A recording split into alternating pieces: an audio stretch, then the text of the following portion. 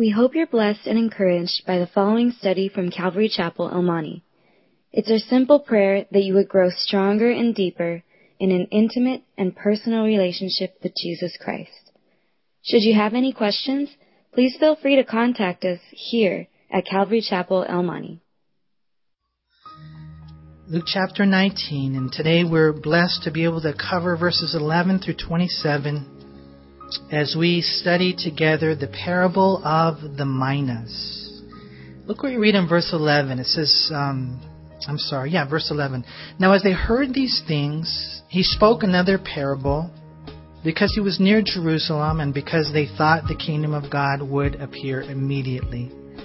Therefore he said, a certain nobleman went into a far country to receive for himself a kingdom and to return. And so he called 10 of his servants, delivered to them 10 minas, and said to them, do business till I come. But his citizens hated him and sent a delegation after him, saying, we will not have this man to reign over us. And so it was that when he returned, having received the kingdom, he then commanded these servants to whom he had given money to be called to him, that he might know how much every man had gained by training. We read here that they were getting close to Jerusalem. Remember, Jesus is going to Jerusalem to die on the cross. And, they don't know that. The Lord's been trying to tell them, but it just won't sink in. And so the expectation is rising, the anticipation is growing that when Jesus gets to Jerusalem, that he's going to, set up his kingdom. They don't realize that there's two comings. They think there's only one coming. And they believe it's a political thing that Jesus is going to accomplish and overthrow the Roman government. And so, they thought, cool, it's going to happen right now. And so what the Lord does is he tells a parable to them. It's an earthly story with a heavenly meaning. Now, the interesting thing is this. This was actually something that they could really relate to because it had happened not too long ago. When Herod the Great died, he left a portion of his kingdom to one of his sons named Archelaus. Archelaus was then sent to Rome to kind of like officially receive his kingdom. When he went to Rome, the Jewish men put together a delegation of 50 that went and resisted his crowning. And so they could relate to this whole thing. In the end, Archelaus was crowned. And they could look at their history and they could say, you know what, this is something that's happened to us in the past. But what Jesus is now saying is this is something that's going to happen to you in the future. But it's not going to be a political kingdom. It's not going to be an earthly kingdom. It's going to be a spiritual kingdom. It's going to be the millennial kingdom. Jesus wasn't going to set up his kingdom right away. He had to die on a cross. And then he would go to heaven. He would go to his Father. And in that kind of like final, formal way, he would receive his kingdom. It's kind of interesting when you read Psalm chapter 2. The Father said, sit at my right hand till I make your enemies your footstool. Why do the nations rage? They will resist his rule, but they will not prevail in their attempt to stop it. You see, the Lord Jesus Christ, right now, it's kind of like this, and it's interesting. You're like, well, what did he do to earn the kingdom? Well, he died on a cross. He died on a cross for all of our sins. Because before the crown, there's always the cross, right? And that's amazing to me when I think about it. Like, what does it take for this guy to lead, the city, the country, the nation, the world? And, we look at these political candidates today and it just, to be honest with you, it turns my stomach. They're looking for men maybe with an education. They're looking for men who are good communicators. They're looking for men who will tell them what they want to hear. These men are weak men. These men are not worthy to be rulers. To me, I'm so blessed to know that our King died for us. Our King, he was suffering there on the cross. And so he goes into heaven, think about it, with the credentials of having died for this place. And so there he is. He goes to receive his kingdom. But in the meantime, what he does is he calls his servants to them And He gives them certain responsibilities while He's gone. And He tells them, He says, hey, you guys, I'm going to be gone for a while. I'll return, but while I'm gone, I've got some work for you to do. You know, the interesting thing is the word servant. It literally is the Greek word doulos, and it means slave. It speaks of an individual who has surrendered their rights to another person. You know, we, I think, don't understand who we are. You know, thank God that by the Holy Spirit you're saints. And thank God by the Father you are sons and daughters. But I think we need to understand that by the Lord Jesus Christ we are slaves. We don't like that, you know, and we fought slavery in this country for a good reason, because there came a time when men became slaves of just men. And they were under the impression that not all men were created equal, and thank God we stopped that type of slavery. But whatever you do, don't throw out that baby with the bathwater. There are still slaves today, and that is us. We are the church. Why is it that we don't understand that? You know, the Lord said, I'm going to receive a kingdom, and you have a responsibility within the kingdom. And so what do we read? We read right here that He gave them minas. And what does He tell them to do? He tells them to do business. Again, notice we read in verse 14, His citizens hated Him. They sent a delegation. But in verse 13, He tells His servants to do business till I come. What responsibilities do we have? Two things, if I can say this. Number one, serve the Lord. Serve the Lord as a slave. Number two, submit to the Lord. Submit to the Lord as the one who rules over your life. It's important for us to understand what Jesus is saying right here. You know, it's interesting. He says that this certain nobleman called his servants to him, 10 servants, 10 minas, a mina for each servant. A mina would be about 3 to 4 months of wages for your typical working man. And what does he do? He commands them to do business till he comes. Does anyone here have an Old King James Bible? Old King James Version? None of you here are saved. I thought, man, that's Old King James is right on. Anyways, New King James is pretty good. Old King James, he says, occupy till I come, right? Occupy till I come. The Greek word means to be occupied with. It means to carry on in business. And what this means is that every Christian has been given an occupation, and we are therefore to occupy, to do business, until He, our King, Jesus, returns. And so, it's simple. Here it is. Responsibilities from God mean priorities to God. We all have responsibilities in life. And what we need to understand is that as Christians, we are slaves called to serve Him. Secondly, called to submit to Him. It's rather tragic that we'd read here in verse 14 that His citizens, it says right there, hated Him. They hated Him. That's the non-believer, huh? I mean, they don't want anything to do with Jesus Christ. They get offended when you tell them that that baby within the womb has a right to live. They hate that. They hate that when you tell them marriage is only between a man and a woman. They hate that. They call you evil. You know, I was tripping out on this movie that came out recently. I think it's called Hunger Games. And from my understanding, it's like the number one movie. It's just like crazy. Everybody wants to go see these young adults kill each other. Ruthlessly. We are paying and we are being entertained through murder. And a lot of Christians go see those movies. Why? Is that noble? Is that pure? Philippians chapter 4 says we're not to be meditating on those things. It reminds me of the days in the Roman Empire when they would go to the Colosseum and they would see these people, you know, be killed by animals and be killed by each other. What's the difference between that and paying to go see it in a movie? Not a whole lot. But we live in a world that is antithetical to God and has creeped into the church. Problem is, people don't love God the way they should. A lot of people hate God. And you want to know how we know they hate God? Because they don't want Him to rule over their life. You know, you got to be really careful, you guys. Just because you come to church, or just because you have the T-shirt, or just because you went forward, or just because your parents are Christians, or whatever it is, it doesn't mean you're a Christian. Is Jesus Christ the Lord and leader of your life? Are you serving Him, or are you serving yourself? It's important for us to make sure that we understand the responsibilities that we have.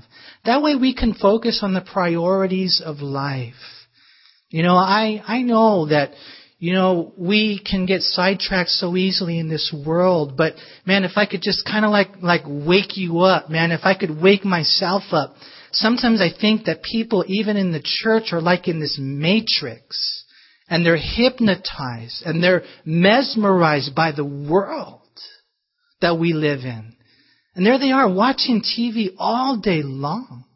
There they are, and they're worshiping their idols in their car, and they're waxing it, or, whatever it is. I don't know what takes up your time, but when you really take a long look at your schedule, a lot of times you'll find is that you're living your life for yourself.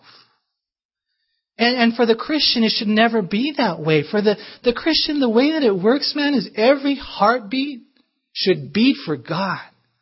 Every contemplation, every declaration, every occupation, every recreation, every obligation, it should be all under the banner of God.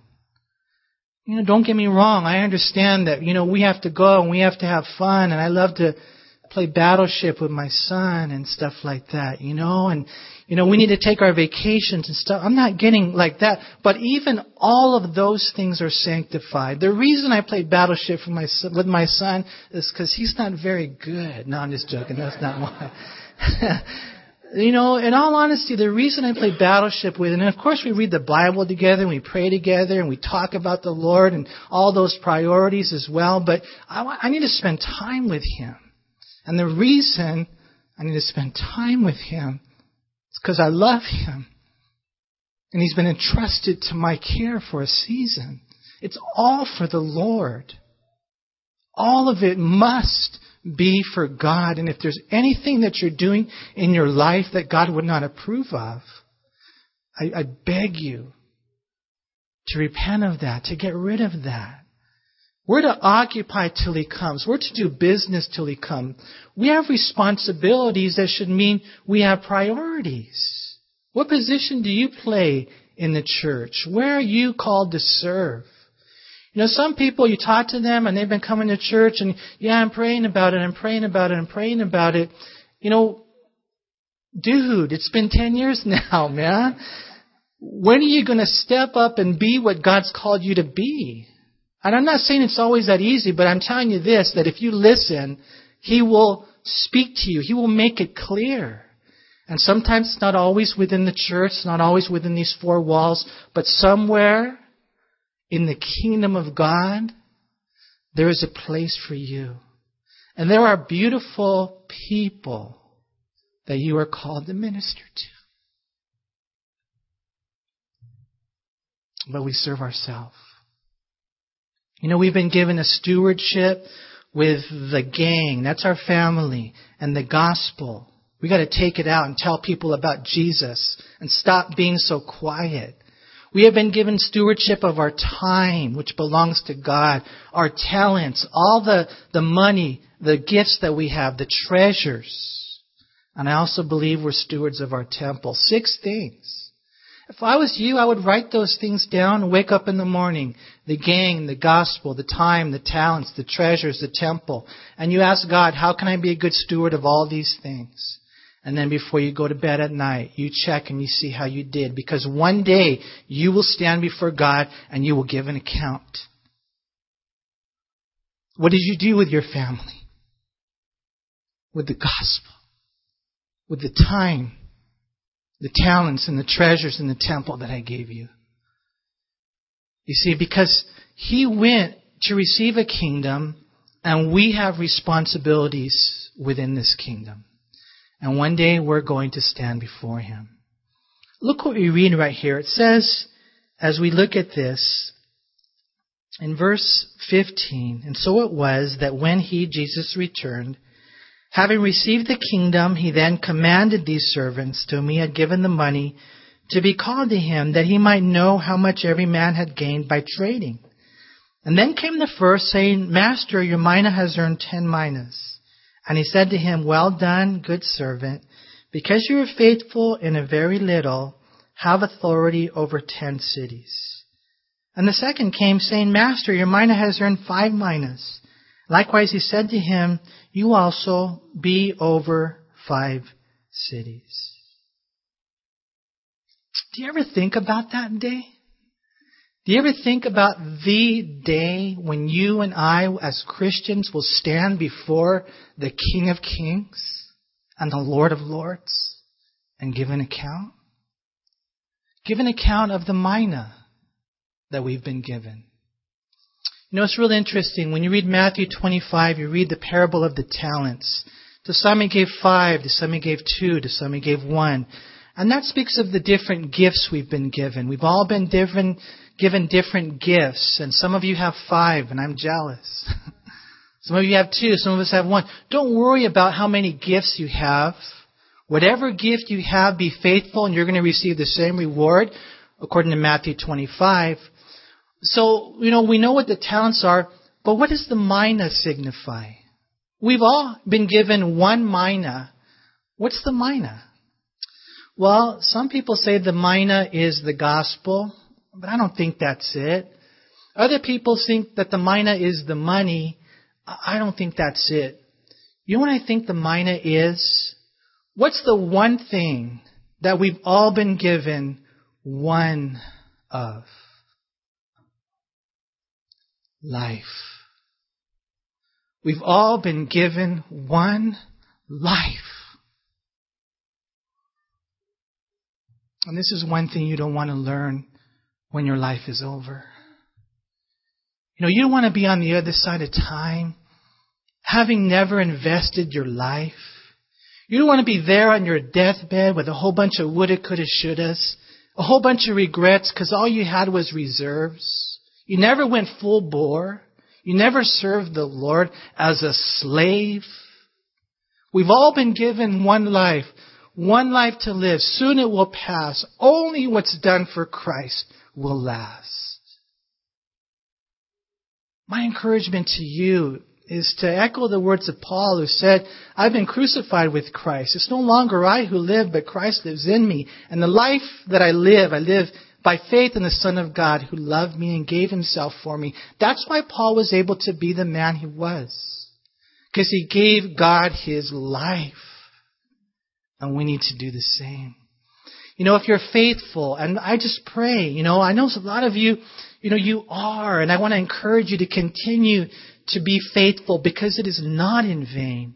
Some of you aren't, and you need to wake up and make the responsibilities God's given you priorities in life.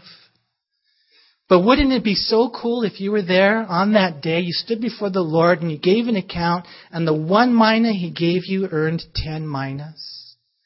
What will God say to you? Well done. Well done, faithful servant. Oh man, I can't think of any sweeter words that we will ever hear. But I wonder if I'll hear those words from the lips of my Lord. I want to make him happy. I want to bring him glory.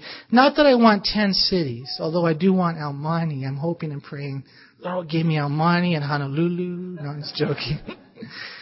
I don't know. Not that I want 10 cities, but I want to please him. We sang a beautiful song earlier just because of who he is. Then there's the one, he earned 5 cities. Now the interesting thing right here is he doesn't say well done. And I don't know if that's significant or not, but he just said, okay, you got 10, well done, faithful servant. You got 5, okay. You got 5.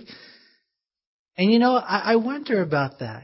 We even read about Matthew chapter 13, the different, fruit that's produced, some 30, some 60, some 100-fold. I want to be 100-fold Christian. You see? And that's got to be our heart. You know, what's interesting to me, what's going to be my reward? What do I get? Man, do I get a new iPad in heaven? Or will God give me $1 million? Or, I want to have a massive mansion, and, clap on, clap off. I want all that technology. And, what's going to be your reward? You want to know what your reward will be? Greater responsibility. That's kind of cool, huh? And that's a principle for time and eternity. It's now and then. The faithful one will receive greater responsibility. The one who's unfaithful, we're going to see later, even what he has will be taken away from him. That's the way the rewards work. That's God's math in God's kingdom.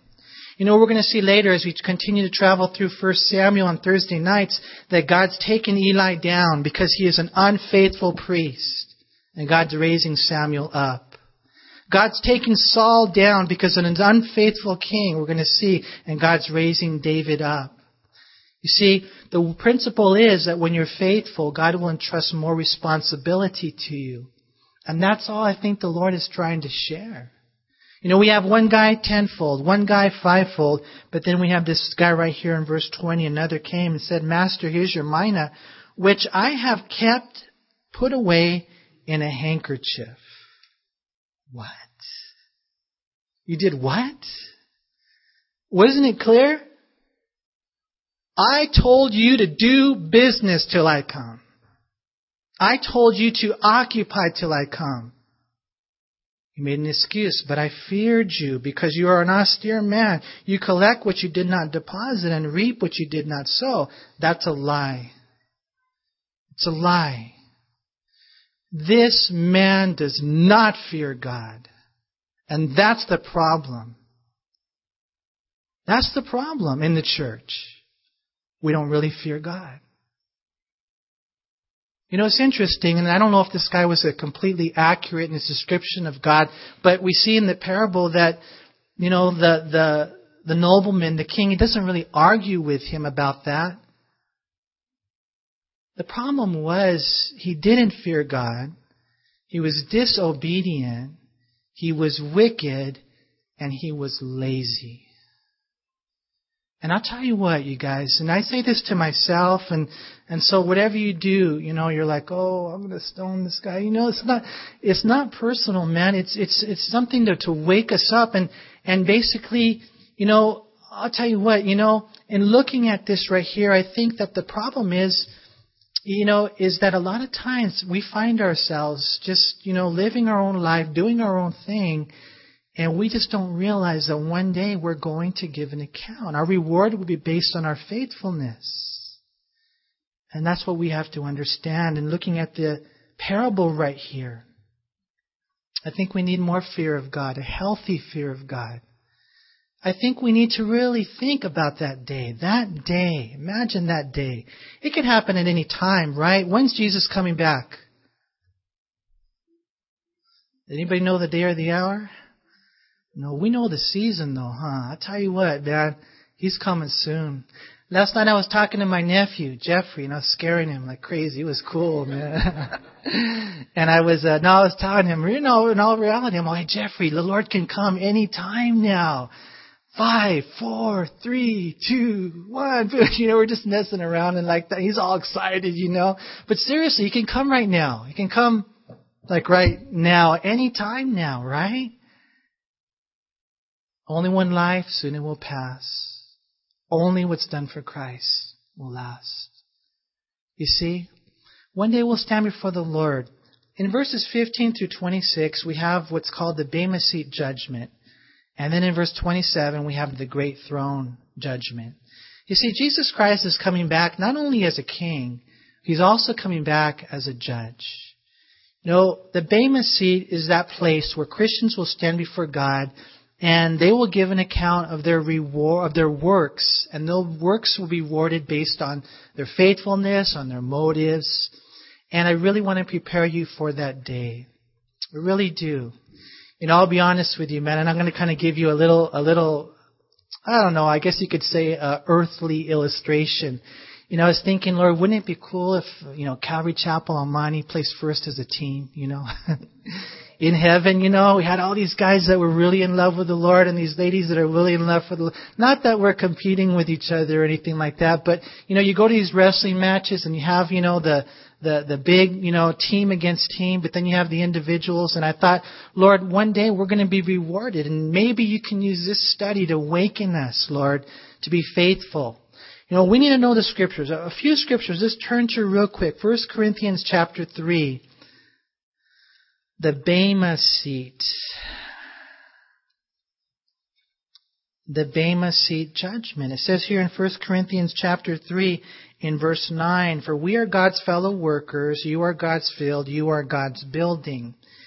According to the grace of God which is given to me as a wise master builder, I've laid the foundation and another builds on it. But let each one take heed how he builds on it. Now here's the thing, okay? And I want to encourage you guys to know that the church is responsible to do three things. Number one, exalt God. If it doesn't exalt God, don't do it. Number two, edify the church. You build up the church. And number three, evangelize the world.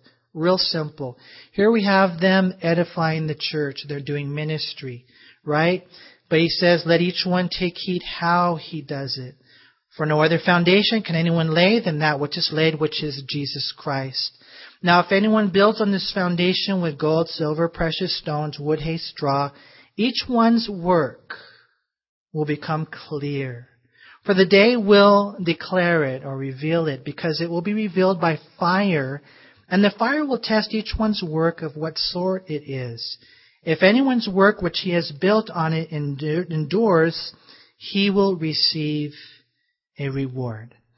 And so if you can, visualize your responsibilities, your work as a Christian going into the fire. And we see the fire will test it. If it's gold, silver, precious stones, you're going to get something back. If it's wood, hay, stubble, it's going to burn away, right?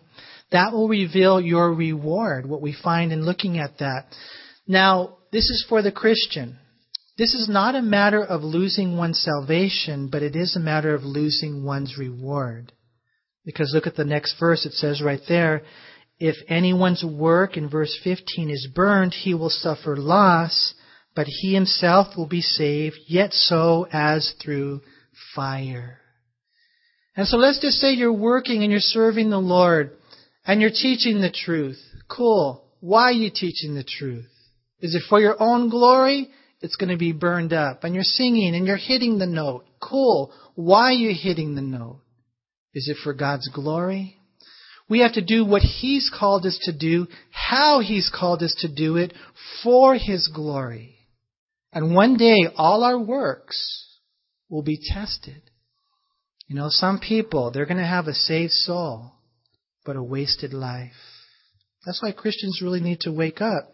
God's really going to look at the motives. If you go over to 1 Corinthians 4, it says in verse 1, let a man so consider us as servants of Christ and stewards of the mysteries of God. Moreover, it is required in stewards that one be found faithful. But with me it's a very small thing that I should be judged by you or by a human court. In fact, I do not even judge myself. For I know of nothing against myself, yet I am not justified by this. But he who judges me is who? The Lord. Therefore, judge nothing before the time until the Lord comes, who will both bring to light the hidden things of darkness and reveal the counsels or motives of the heart. And so, someone says something about me. You know what? I'll listen, but I'm not going to take it to heart. And even me, I say something about me. I'm a good guy. I'm doing this for the right reason. Yeah, you think so. We try our best to make sure our motives are right and their motives are not marred. But even then, we're not sure. One day, we'll stand before God and it will be clear why you did what you did. This is the Bema seat of Christ, and God's going to judge us on our faithfulness. Just in case you're wondering, you're like, is there any way around it? Can I get out of this thing, man? Is there any appeals or anything like that? Well, look over at 2 Corinthians chapter 5, just in case you think you can get out of this. It says in 2 Corinthians chapter 5, verse 9, therefore we make it our aim, whether present or absent, to be well-pleasing to Him, for we must all appear before the judgment seat of Christ, that each one may receive the things done in the body according to what he has done, whether good or bad. There's no way around it. If you're a Christian, we must all appear there. The word in the Greek for judgment seat is bema seat, and that's when we stand before the Lord. One last scripture in Romans chapter 14.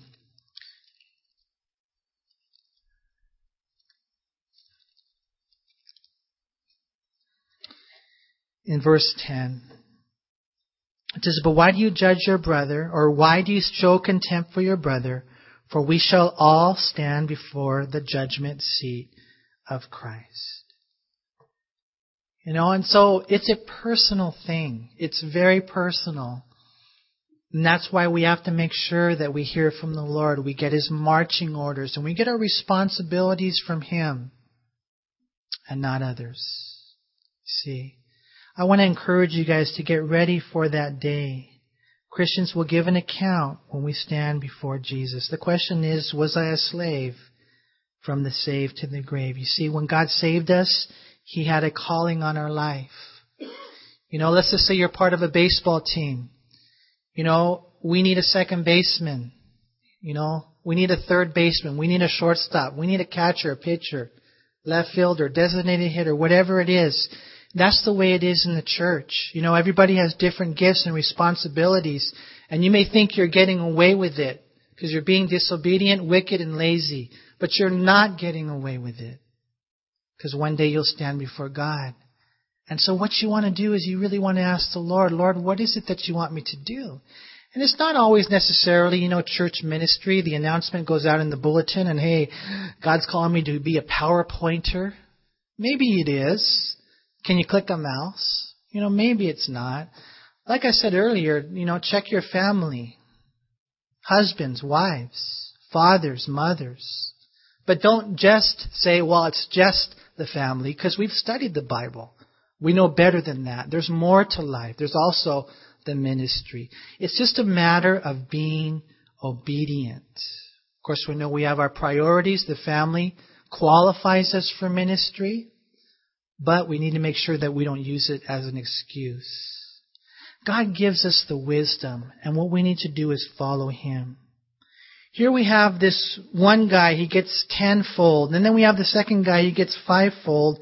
But then we have this third guy. We see that what does he do? He buries it and he gets nothing back. If you go back to Luke chapter 19, we see the Lord's condemnation of this man. And I guess in one sense it's kind of like a 1 John 2:28, where this guy, even as a Christian, somehow, some way, is ashamed.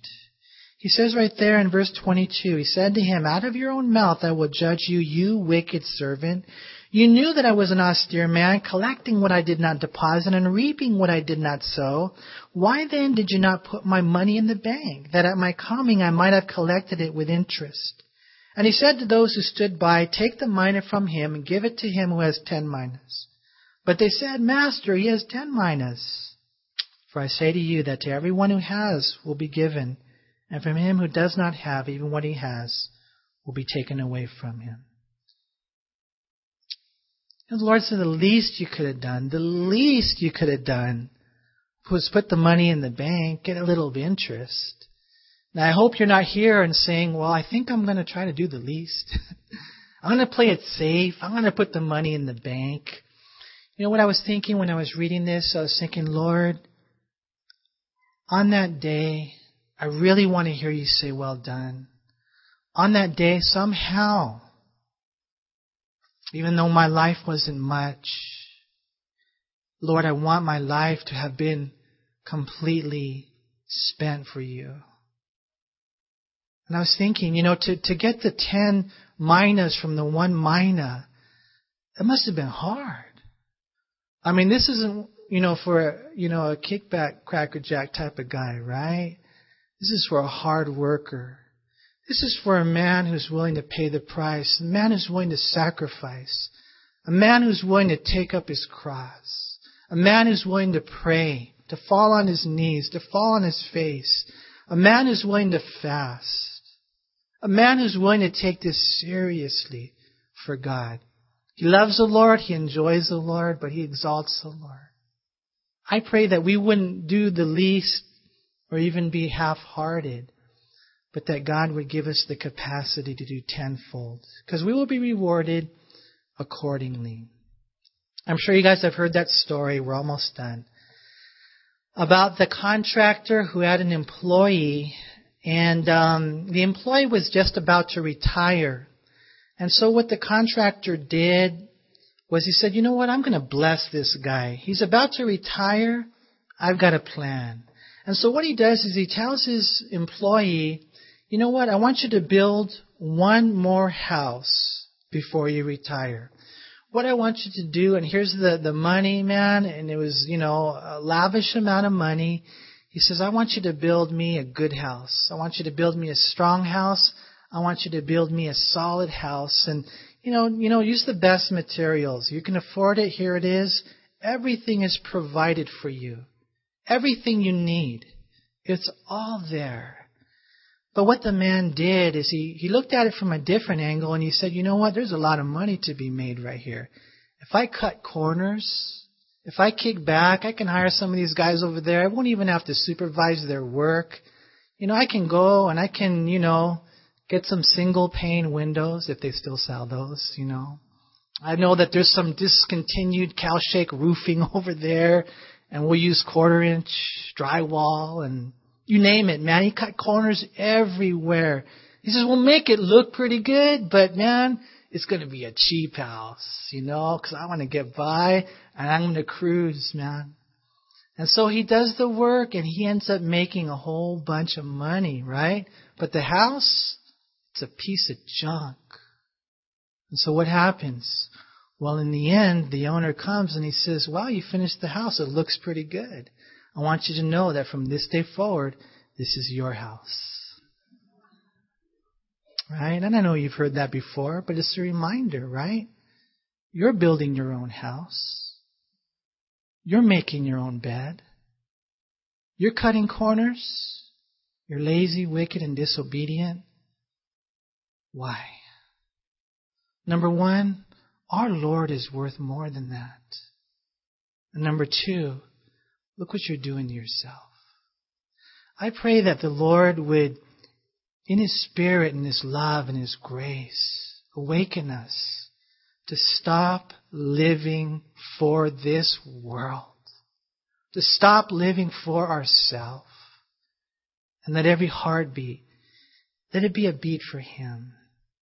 We see the Bema Seat judgment, and then we close in verse 27 with this great white throne judgment. And he says, but bring here those enemies of mine who did want me to reign over them and slay them before me. Ouch. Revelation chapter 20 verses 11 through 15 talks about those whose names were not written in the book of life. And the Bible says that they were cast into the lake of fire. One day we'll stand before the Lord. He's the King and He's the Judge. As Christians, it's called the Bema Seat. But if you're here today and you're not a Christian, one day you will stand before Him at the great white throne judgment. Man, I pray that you're not there. I pray that if you're here today and you don't know Jesus Christ as your Lord and Savior, that today would be the day of salvation. Jesus died for you on that cross. He did everything that's necessary other than you repenting of your sins and receiving Him as Lord and Savior. Christians, let's pray that the Lord would work in our life in such a way that one day on that day, we will kind of leave a legacy, man. I like that song. You guys heard that song by Nicole Nordeman called Legacy? If you've never heard it, download it from iTunes. If you don't know how to download it from iTunes, ask your kids or your nephew. They'll do it for you. But she says this, not well traveled, not well read, not well to do, not well bred. Just want to hear instead, well done, good and faithful one. And so, Lord, we thank you so much for allowing us to study your word today, preparing us for that day, that great, great day, the Bema Seat judgment where we will stand before you. Lord, I pray in my own life, Lord, that you would awaken me to take this even that much more seriously, Lord. I do not want to be disobedient in any way. I do not want to be wicked or lazy in any way. God, I pray that I would die to myself, take up my cross and follow you. And I pray the same for my brothers and sisters here today, Lord, that whatever the responsibilities are, that they would truly become priorities in their life. Lord, let that echo, that truth, that word resonate within our heart. Only one life, soon it will pass. Only what's done for Christ will last. I ask in Jesus' name, amen. We hope you were encouraged by this study. If you have any questions, please call us at Calvary Chapel El Monte at area code 626-454-3414. Remember that Jesus loves you.